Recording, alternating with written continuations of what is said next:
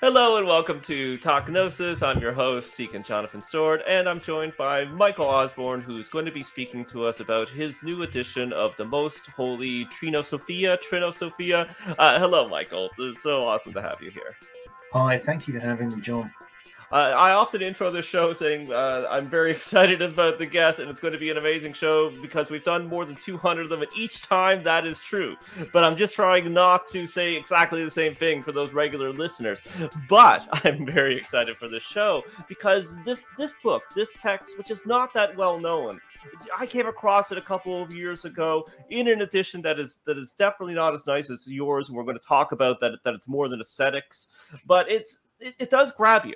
There's something about this text that I think people out there who may not know it but have been similarly grabbed by a mysterious esoteric text, by visual art from the alchemy tradition, people who just, when they were younger, glanced at a tarot deck and were sucked into it and don't know why.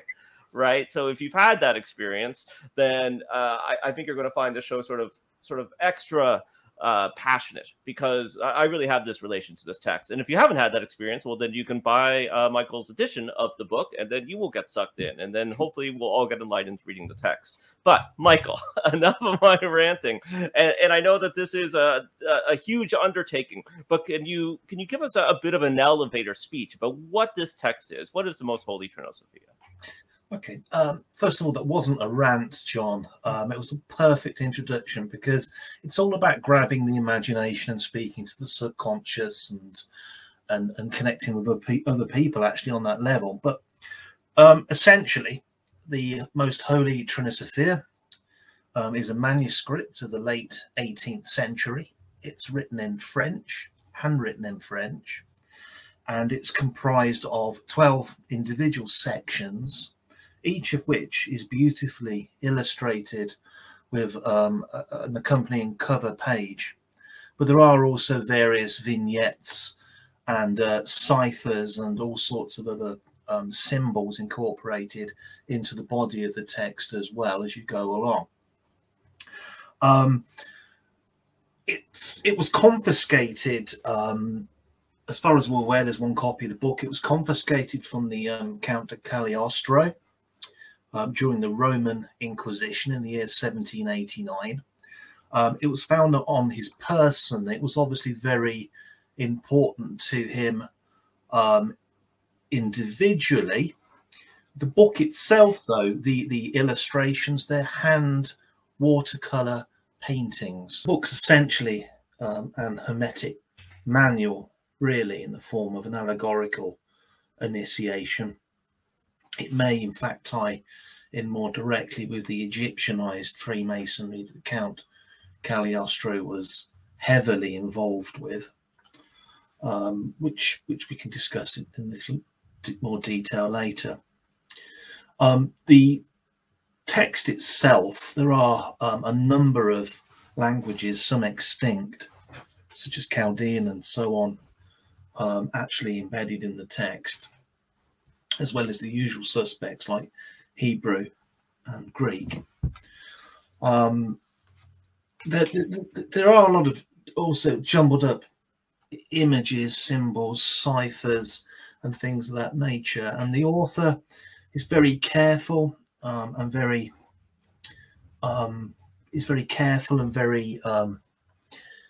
cunning, really, I suppose, in the way that he hides the actual meaning of these ciphers and what they convey in the actual manuscript. So it's jumbled up is the best way I can describe it. And these images and letters, they will accompany the actual images themselves.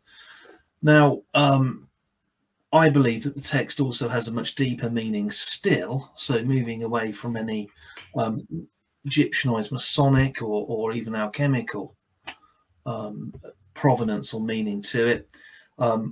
I interpret it in a very Jungian way. So for me, the images, the colors in particular, read alongside with the text, do actually sort of communicate a much deeper subconscious meaning, which does in fact have the power to raise one's sort of clairvoyance almost, actually, if you study and read them long enough. Now, the point being that the earlier versions of this book that were printed originally some 88 years ago at Manly Palmer Hall, they don't contain colour images. And the colour images you can find on the internet, they're not complete, and they're also grainy. And most of the books are very poor in the imagery. So it's a little like, if you like, a Skype, isn't it? Where you can see and hear somebody, but you can't actually touch or feel them or anything like that. So there's something missing in those books. It doesn't touch all of the senses in the same way that the full manuscript in color does. Yeah, exactly. And as I was saying at the beginning, I had that experience myself, so I really think you're doing a real service with this new edition. I understand that the original, which of course is quite unique, because as you said, we just have the one copy, right? It's distinctive physically. It's shaped like a triangle, and three and triangles, trino. This is important for the book, right? So even physically, this sort of triangular shape is important. No, you're confusing it with the triangular book of the Count of Saint-Germain. Okay. And this is not the triangular book, John. This is the Most Holy Trinity Sophia. Now, the triangular book it's indirectly connected. It's ascribed to Saint-Germain in the same way that the Trina Sophia is ascribed to him. Whether or not he had a hand in it, we simply don't know. He may well have done. I mean, is ascribed to him in the Troy Library, but that's largely because of the bookseller's note, or rather some handwritten notes on the flyleaf of the manuscript, which said it was from his library and it belonged to him. And we know Saint-Germain was really into Egyptianized Freemasonry and met Cagliostro a number of times. And indeed, both men also met Jean-Baptiste Villemus as well. Okay. And we know that the Rectified Scottish Rite incorporates a lot of this symbology in its own archives. It has similar symbology. But no, the triangular book, it's written entirely in cipher. I gather it's been interpreted these days, but it had an accompanying volume at one point. Whether or not anyone's ever found it or worked it out, I don't know. But I'm aware of it. I don't personally hold a replica of it or anything like that. But what I wanted to do with the Trina Sophia, which is an ordinary shaped book, was to actually reproduce the manuscript as fully as possible. So let me show you what it looked like. Yeah. This is the reproduction of it in here, which contains literally every page, including the front covers, the spine and the top and bottom, because I wanted to do that, you see. So what we did, we commissioned the photographer at the Troy Municipal Library to photograph the covers, spine, fly sheets and stuff. That hadn't been done before. So whilst they'd scanned the actual manuscript, had missed out a number of things. Some of the ciphers were missing at the back, but they also hadn't done the covers. They didn't think anyone was interested in that. But they didn't count you, did they, John? Or me? So there we are. So it's a regular red Moroccan leather book. Okay, and I'll move it this way as well, with the spine. Now, there are some interesting symbols and esoteric things going on in the spine, but nothing remarkable. And it has obviously gold leaf edges. And again, I also got them, the photographer at the library, to reproduce the back as well, and the top and bottom of the top. The previous thing being the sides, or the side, I should say. Okay. Yeah. So there's the appearance of the book. But of course, when you get going, and this is the other thing that you see, with the copies that are available online, typically Amazon or whatever it is, where people go for these things, such as us, because that's how I got my first one. They're transcriptions. Now, you can get a transcription in French if you dig around. You can get transcriptions in English, but what you don't have is the original French handwritten text. That wasn't available unless you wanted to go onto the municipal library website and read the uploaded. But of course, the other thing about those was the quality of those images is quite poor because they were scanned back in the 90s, and things have moved on quite a lot over the past 30 years. So we had the text, and you can see it here if I move it closer. Mm-hmm. Okay, beautiful handwritten text. It's in very good French. Scholarly. He makes some mistakes, which might suggest that occasionally perhaps the author may have been an Italian or a non-native speaker of French, which of course Cagliostro is known to have been, but equally so was Saint-Germain, if he came from Hungary, for instance. But anyway, it's lovely. It's in beautiful French, and there's several pages of this. But for the non-francophone, what we've also done is translate it, provided a transcription in English, a translation at the back of the book, and duplicated the images. And it is, oh, sorry, and it is a new translation, right? Yes, yeah. But it wasn't a difficult one either, to be fair. So it's not like the Lessons of Leon or anything like that. So, yes. So there's a new translation at the back with accompanying images for the English-speaking reader. But if you're lucky enough to read French at this level, then you've then got the actual text, and you can see there the illustrations that sort of creep into the text. Yeah. We have there obviously a vase, but of course one of the things that always attracts me to that particular image, it also looks a little like a sarcophagus. Yeah. And the colours are alchemical. And the detail, just in that one vignette, actually, where are we? I'm struggling with this because it's a long way around, but you can see there, even in that little illustration, just the quality of the detail. And of course, it's a watercolor illustration. They all are.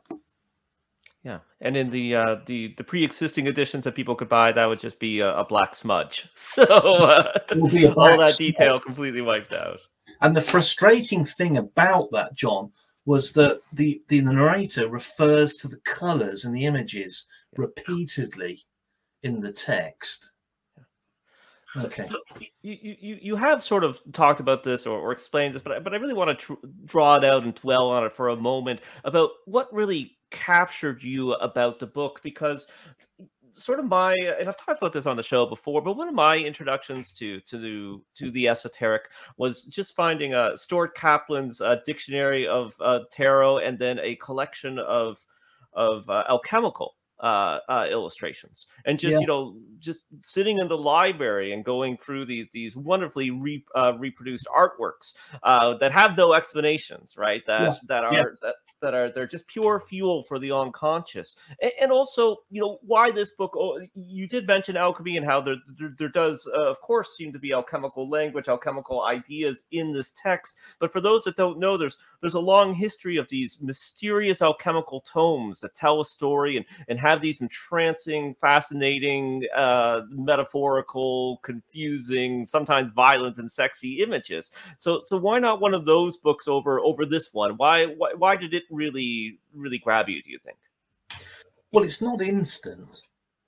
The thing about these illustrations, apart from the fact they tell a story, as the narrator either or both passes through each chamber of initiation or each order or rank in his order, I should say, or alternatively, as the soul passes through each dimension on its journey through the halls of Ozir towards integration with God. That's the greater and more significant meaning of this book. Now, there cannot be a greater story to be told and to tune into than that search for the Grail, which essentially is what this is. Now, it's much older than its 18th century present condition. I mean, this is an 18th century book, but the themes, the motives in it are ancient indeed, and they speak to our subconscious. And like I said, with Jung, you had this idea of the collective subconscious, that somehow we're born with a pre-programmed ability to perceive spiritual symbols and colors and signs, and the subconscious is desperate to interpret these, and these feelings, they rise to the surface, and the conscious mind needs to interpret those, and that's what's happening. There's this beautiful alchemical marriage between the subconscious and the conscious going on when you look at these illustrations. Now, it's not simply the case that it happens with this book. It can happen with art and literature, as you please. I mean, one example I've always had, I don't know if you've ever seen the Lohan in the British Museum. There are, you have, there's 3 of them. People have strangely numinous experiences when they stand in front of these, and I was one of them. There was something about the colour, let alone the sort of the intelligence that the artist has put into the eyes and face of this particular terracotta figure, which really spoke to me. And I found myself going back again and again, and I mentioned that, I think, in my introduction to the Trina Sophia, because there is something very profound that happens to our subconscious when we consciously connect with these things, and remedying or repairing that disconnect, I think, is essentially what it's all about. I think that's, if you like, a core spiritual mission. The Grail, if you like, is to find balance. Okay, so when you look at the images for the Trina Sophia long enough, if you have it next to your bed, you dip into it every day, the images alone, the text is an added bonus, but the images alone, they will begin to work on your soul. And soon enough, you'll find yourself dreaming. You'll find yourself beginning perhaps to see things in everyday life around you that perhaps may at one point have been something you never noticed. Okay, so for me, that's the attraction of it. That's what I get from it. And of course, then on the intellectual level, I'm fascinated by the historical stuff going on with the allegorical initiation as well, and the connection between this text and the Egyptian books of the dead. Yeah, and we're gonna get into that shortly, but coming to we've mentioned a few times sort of its connections to the mysterious Cagliostro, the mysterious Saint Germain, and their mysterious Egyptianized form of Freemasonry. Yeah, can you? I think your connection that you make, other people have made it as well, but I think that you're very insightful, very accurate in your connection of this text to Cagliostro's Egyptian rite. Can you give us just, again, an elevator speech, an overview of what this rite was, and why do you think they or he made this book, and like, what did they make it for? What did they use it for in this rite? Yeah, well, I mean, first of all, I mean, the question of authorship is hotly disputed. The majority of people need it to have been written by Saint-Germain, and it may well have been. He seems to have been a bit of a polymath, doesn't he? And I'm sure perfectly capable. I mean, he wrote letters to Villemuse giving him secret formulas for the dyeing of silks. He acted as a spy for the King of France, and was also an alchemist, a doctor, and a musician. So I'm sure he'd have been capable of producing it. However, the facts are it was found on Cagliostro's person, and the facts are that if you read the narrator's introduction, that's the first part of the book, okay, the first part of it, you will see a highly autobiographical look into Cagliostro's life. Okay, he's in prison, he's been moaning the pride and hubris that led him there, and the mistakes he made, and the waste of his wonderful gifts. Cagliostro, of course, decided to move from curing people and medicine to other ways of making an income. It was forced on him, really, because when you help people in that way, and it goes wrong. There's no appreciation, or they're constantly after your attention, and that's what he found was the case. But he regretted that, I think, and that's kind of almost shows in this introduction that the narrator's writing. It's almost as if he's in the chambers of the Castel de San Leon. There he is in northern Italy, locked up. And somehow, as the narrator is saying, managing to write and draw by making his own ink, almost from nothing. And that's perfect alchemy, isn't it? If you can pull that one off. And of course, the narrator also describes how his body won't be found. He'll simply disintegrate. And of course, that's the legend, isn't it, of Cagliostro? That he wasn't dumped in a shallow grave at the foot of the castle. He actually vanished. And none of us can say one way or the other which is true. Yeah. Now, I'm no expert on historic Freemasonry, and I don't set myself out as one. But I do know that the Egyptianized rite, what was it called? I'm trying to think what it was called now. The Egyptian Masonic Order, forgive me, it was Egyptian Masonic Order. It had a system where the lodge always included 12 brethren. Okay, there was 12 brethren in there. So it was a little bit like the Illuminati, I think, in that sense. A slightly higher quorum, but there was 12, and no more. And it was governed by 2 masters as well. Now, if you think also that every lodge, these are the meetings, but every lodge had to have 72 apprentices, 24 companions, and 12 masters. So you can see how the illustration and structure of this book around its 12-chapter zodiac structure, amongst other things, actually fits in with that. So you could argue, and people do, that's how they interpret it, that's how Manly Hall interpreted it, as essentially an initiatory document. So you would have, if I just pick even one of the pictures, you'd have the aspirant, you see. Mm-hmm. Here he is. I mean, any Freemason would, where are we, recognize the core principle or imagery there. And it could be that as people progress through that Egyptianized order, they were given the key or a copy of this to memorize and learn, which again ties in, I'm afraid, with the Egyptian Book of the Dead, because the priests and scribes similarly had to learn the various hieroglyphs. Yeah.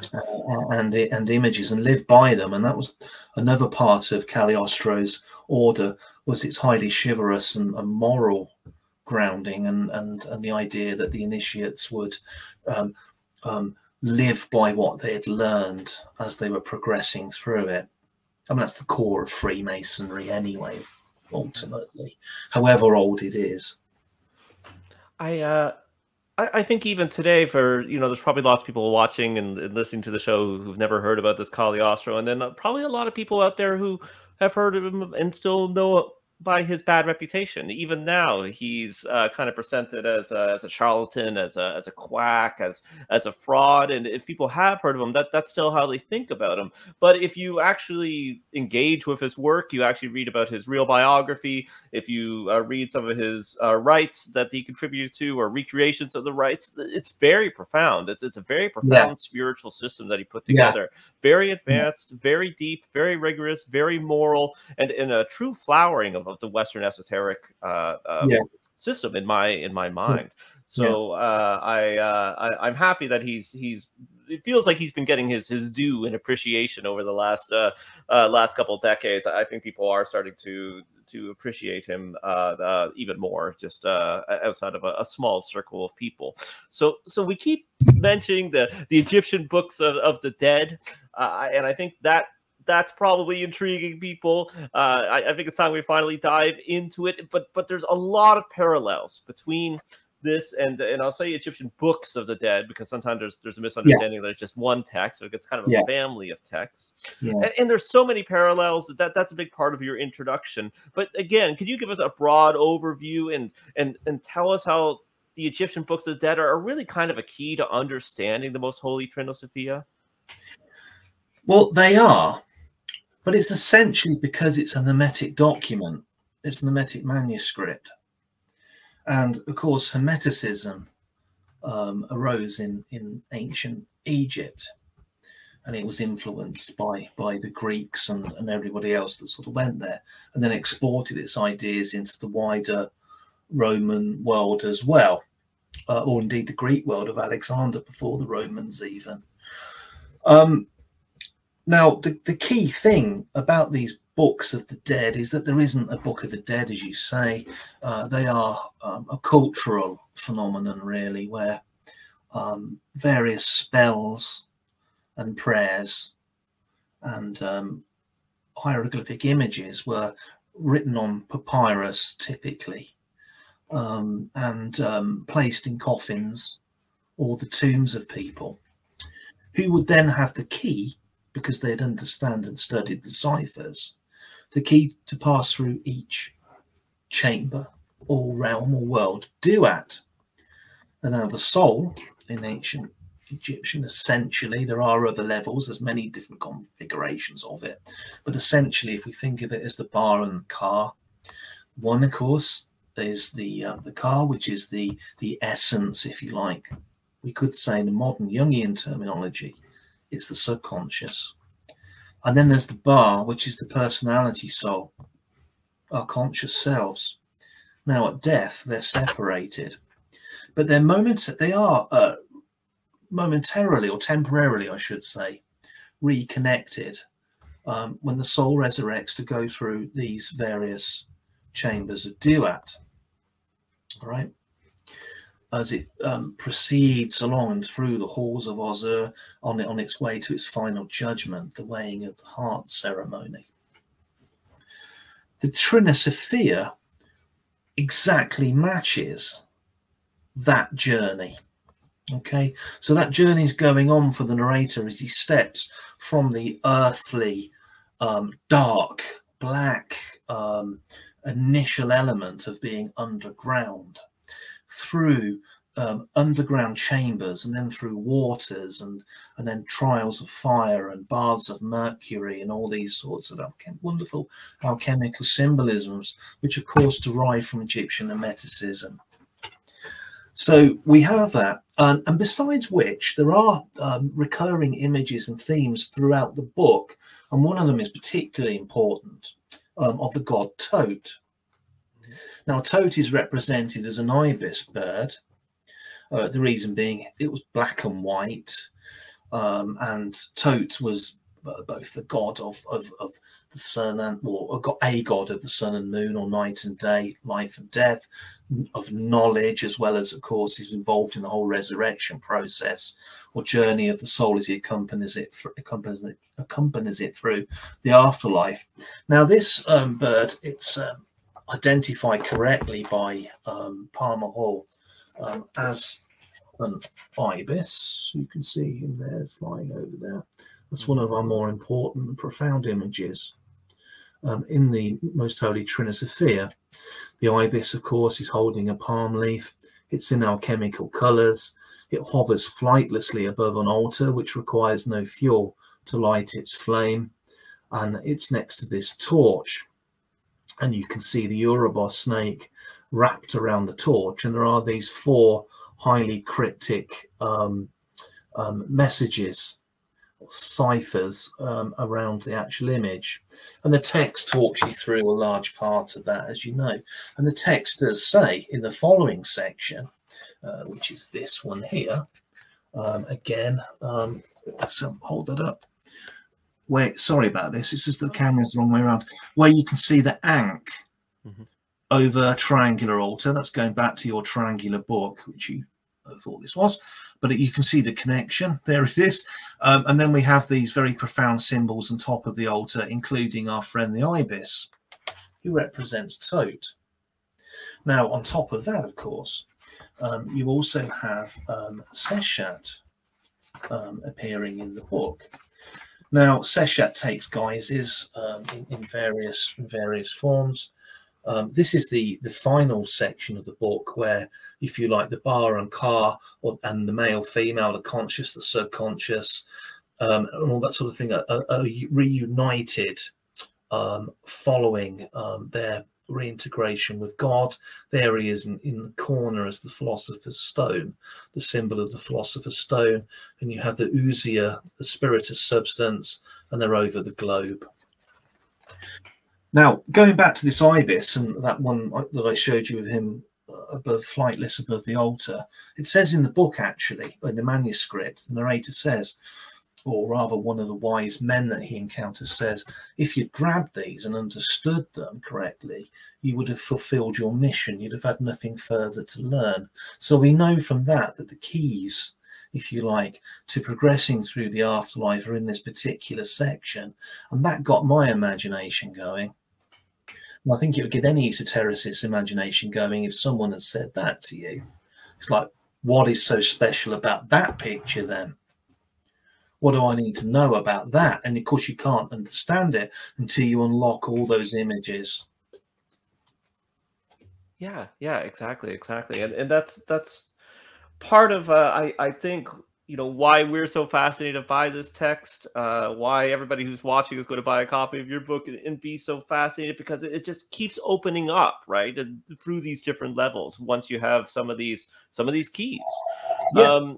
So to make something explicit, again, a thing that you've kind of touched on, but there's these afterlife journeys, right, that you've been describing with the Egyptian books of the dead, and people sort of started adapting this mythology, both from Egypt and around the Mediterranean and around the Hellenistic world, to say, well, yeah, this is what happens when you die, but actually you can use this outline, you could use this journey to ascend, and in this lifetime. So it's both a right now and an after book, right? And of course, we can look at that in a Jungian way, as the Gnostics say, the way up is the way down, to the way to ascend is to descend. So this ascension is also perhaps an internal journey, right? Yeah, can you tell us a little bit about this? How this isn't just about the afterlife, or it's not meant to be about the afterlife. That we are, you know, perhaps looking for a way to imaginatively or ritually journey to these quote unquote higher levels.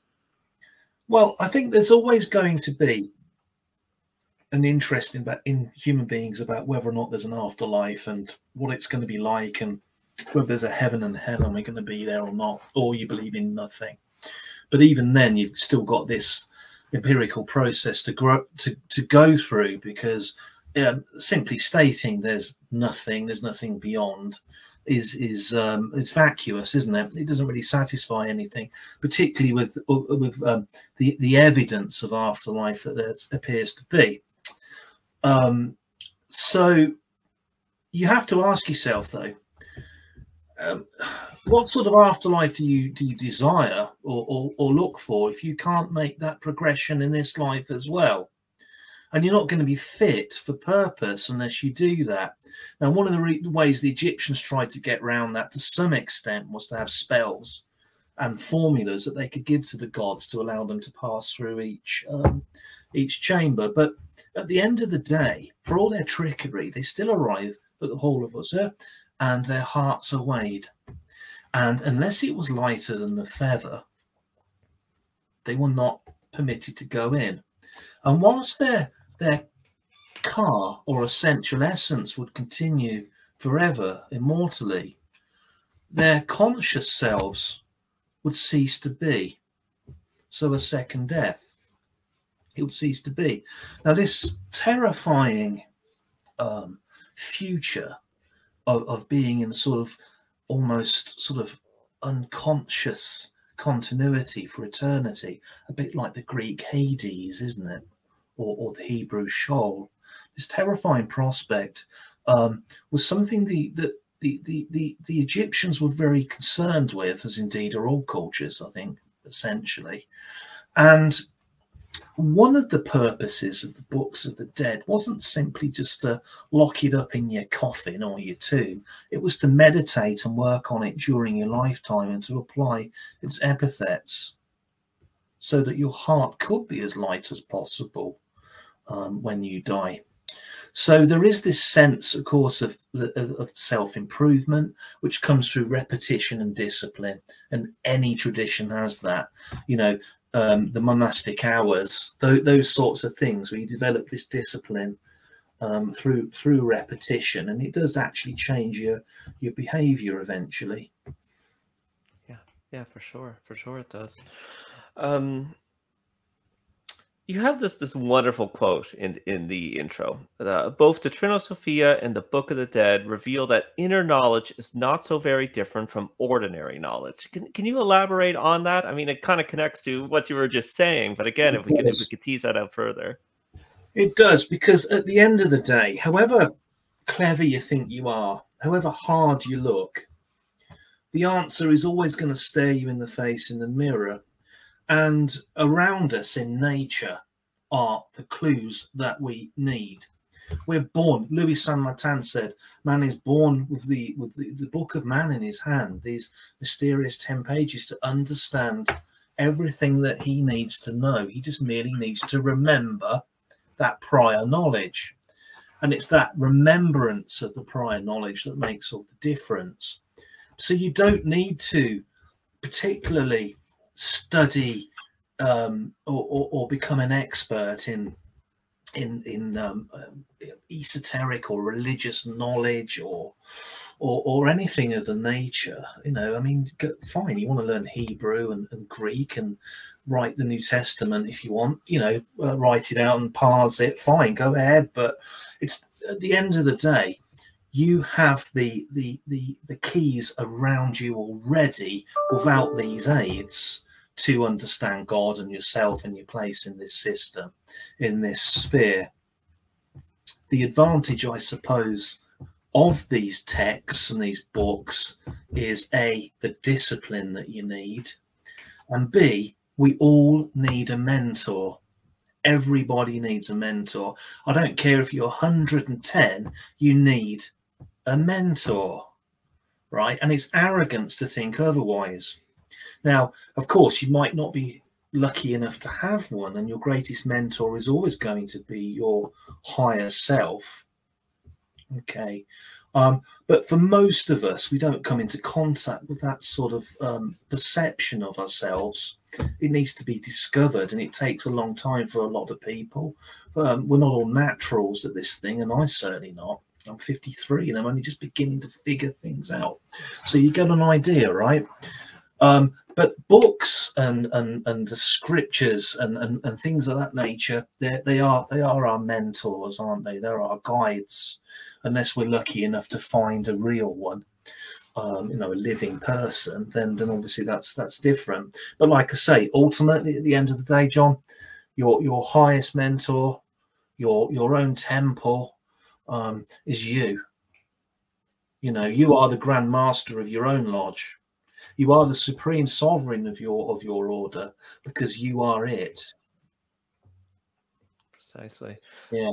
Something I wanted to ask you about.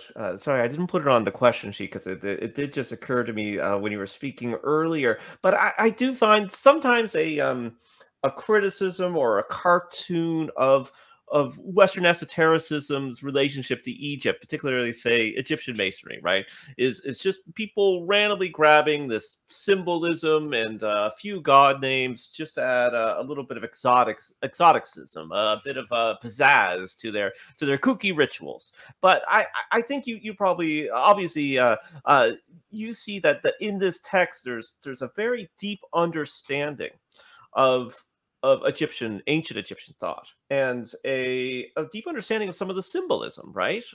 Symbolism that that was not really used in the West much after this period. So I'm wondering how you think this Egyptian knowledge sort of got to the early modern period, right? To Yeah. the 18th century. Now I know that there's lots of legends about secret brotherhoods passing on Egyptian secrets. Yeah, but I know that of course there's cultural and archetypical ways for this knowledge Yes. to diffuse. So I'm kind of wondering what you Yeah. what you think about how ancient Yeah. Egypt ended up in this text. Well, I agree with every word you've just said. Particularly with the sort of banal use of quite sort of sacred imagery in modern Rosicrucianism, particularly in the West, for instance, and the like. Well, it's a big point. Look, the Rosetta Stone, incidentally, I think it was today or yesterday was the 200th anniversary of the Rosetta Stone's discovery. Okay. Champollion was the first to do the bulk of the translation, and then Carl Lepsius completed his job. And it was Lepsius, of course, that coined the phrase totem bush or Book of the Dead.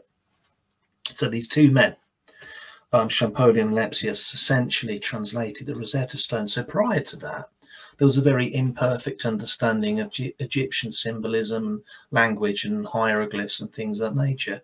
And yet there you have this manuscript in particular, and even outside that, say Cagliostro's or Sancho Man's Egyptian Rite, incorporating some of these ideas. Now, a lot of Cagliostro's Egyptianized stuff is really a bit, it's not particularly impressive. I think it's typical 18th century fare, if I'm honest with you, for the reasons you've given, because you've got to put a bit of a show on to get people in and interested. But there's something quite profound, isn't it? Because in the Most Holy Trina Sophia, it's not overtly Egyptian. That's the point. It's almost hidden. It's codified like the ibis bird. Unless you knew about that, you knew the hieroglyphs, you would never know. That was the symbol for Tot, or Sechat and her wand, of course, because this is the figure that appears interpreted as Isis at the beginning in the second part of the book. Sechat is the goddess of knowledge. She's also the goddess of architects. Now, that sort of stuff wouldn't necessarily have been known or remembered at the time that this book was written. And here's the other thing. Cagliostro, going back to him, claims to have spent a large part of his earlier years, his childhood, in Egypt, being taught the Hermetic sciences. Now, the debunkers laugh at that. They take the view, well, look, he's clearly Giuseppe Balsamo, the Sicilian fisherman. What does a man who caught pilchards in his youth know anything about this kind of knowledge? Well, of course, that's the whole arrogance that underlines the argument that Shakespeare is Bacon, isn't it? And all that sort of thing. Unless you go to the right university or the right pedigree, in the case of Freemasonry, the right gongs, then you're not really qualified. Well, you are actually, because your soul is on absolute parity with everybody else's. Now, Cagliostro claimed this, and there may be some merit in it. There's no evidence he wasn't a highborn nobleman that ended up being raised in Egypt and Constantinople and moved around a bit. And if he was, he would have learned some of this stuff, perhaps from some sort of esoteric master in those places. Because there's a lot of Arabic in this book too. It's not just hieroglyphs, and there's Chaldean. So whoever's done it, or group of people, of course, we assume it's one author. It could be a little group of people that have prepared this document for one reason or another. But they seem to have a knowledge of Egyptian Hermeticism in particular, which predates what we should know. And that's what got my imagination for how on earth could that be? And yes, you just got to take your pick with Cagliostro. Actually, for my money personally, I think he's been poorly treated. And I think it's easy to lock up an esoteric master and say he's insane and dangerous and a magician and a threat to society and all those sorts of things. particularly if you're in 18th century Italy Yeah. with the Inquisition, because they were talking about burning him to death still. Yeah. Yeah. Exactly. And they would have done. And they would have. It was, it was the Enlightenment, but at the same time, he just about saved his bacon on that one, didn't he? But yeah, well, he was locked up, that's for sure. Well, I've been really getting a lot out of our conversation, as I promised at the beginning. I did forget to do our commercial for our Patreon. So before our final question, folks, patreon.com/Gnostic, you can help us keep the show going for as little as $1 per piece of media per month. We usually do, 4 to 6 pieces of media. So that's $4 to $6. If you want to give us $1, you can give us more. You can also put a cap on that. So you can say, hey, $5 a show, but max $10. I don't know. Give us $1 if you can. If you can't, we understand. These are crazy times, folks. These are crazy times. But you can help us out by telling people about the show, sharing it, liking, subscribing, all that stuff. Finally, one-time donations, paypal.me/Gnostic. Okay, Michael, I just wanted to wrap up on, do you feel that your interpretation of the images is definite, or are they sort of inherently archetypically able to generate their own storylines and meanings for people? Or is there something else about it, the meaning, the interpretation, something in between? Can you tell us about that? Well, unless either of us are 18th century Egyptianized Freemasons, we're not going to necessarily know everything there is to know about this book, and neither of us are. I may look old enough, but I'm not. So they are individualized nowadays. We live in the 21st century. It's a new age, and I think the Rudolf Steiner talked about this is now the era of self-initiation. Okay, so the old concepts of being initiated, raised by others, they are fast disappearing. The human mind, the human soul, no longer requires that to quite the same extent. So I can't say categorically if my theory about the connection in this manuscript and the Egyptian Book of the Dead is correct. I can write a book about it, and I can say this is what I think. But I can tell you that reading the text and the images will be transformative for you if you do it often enough. And the reason for that is because it speaks to you on an individual basis, and interpret it how you will. I think that's true of all esoteric symbolism. I don't think you really have to know the key, you see. Because you are the key. That I think is the point. You need to have that transformation in your spirituality, your outset, the way you live your life now in this life. Yes, and that happens. And I think these things are aids. They're really essentially aids, aren't they, to achieving that, and no more. Exactly. Well, I'd love to. I could talk your ear off. Just my traditional ending for the show is we could talk about this until our tongues fell out. we could keep going. There's so much more I would like to talk to you about and ask you about, but at the same time, we got to leave something for the folks at home, so that they will go out and get this book. Michael, tell them, where can they get this book? Well, it's available online, Barnes and Noble, Waterstones, and of course through Amazon. Perfect. And if you are looking forward through Amazon, folks, make sure you get the M.R. Osborne edition, so just to be on the safe side. Yeah, Michael, it's been awesome having you. Thanks for doing really a service to anybody who's interested in this stuff by taking this new edition out. So goodbye to you, and farewell to everybody at home. Yes, Bye. Thank you, John. Thank you. Bye-bye.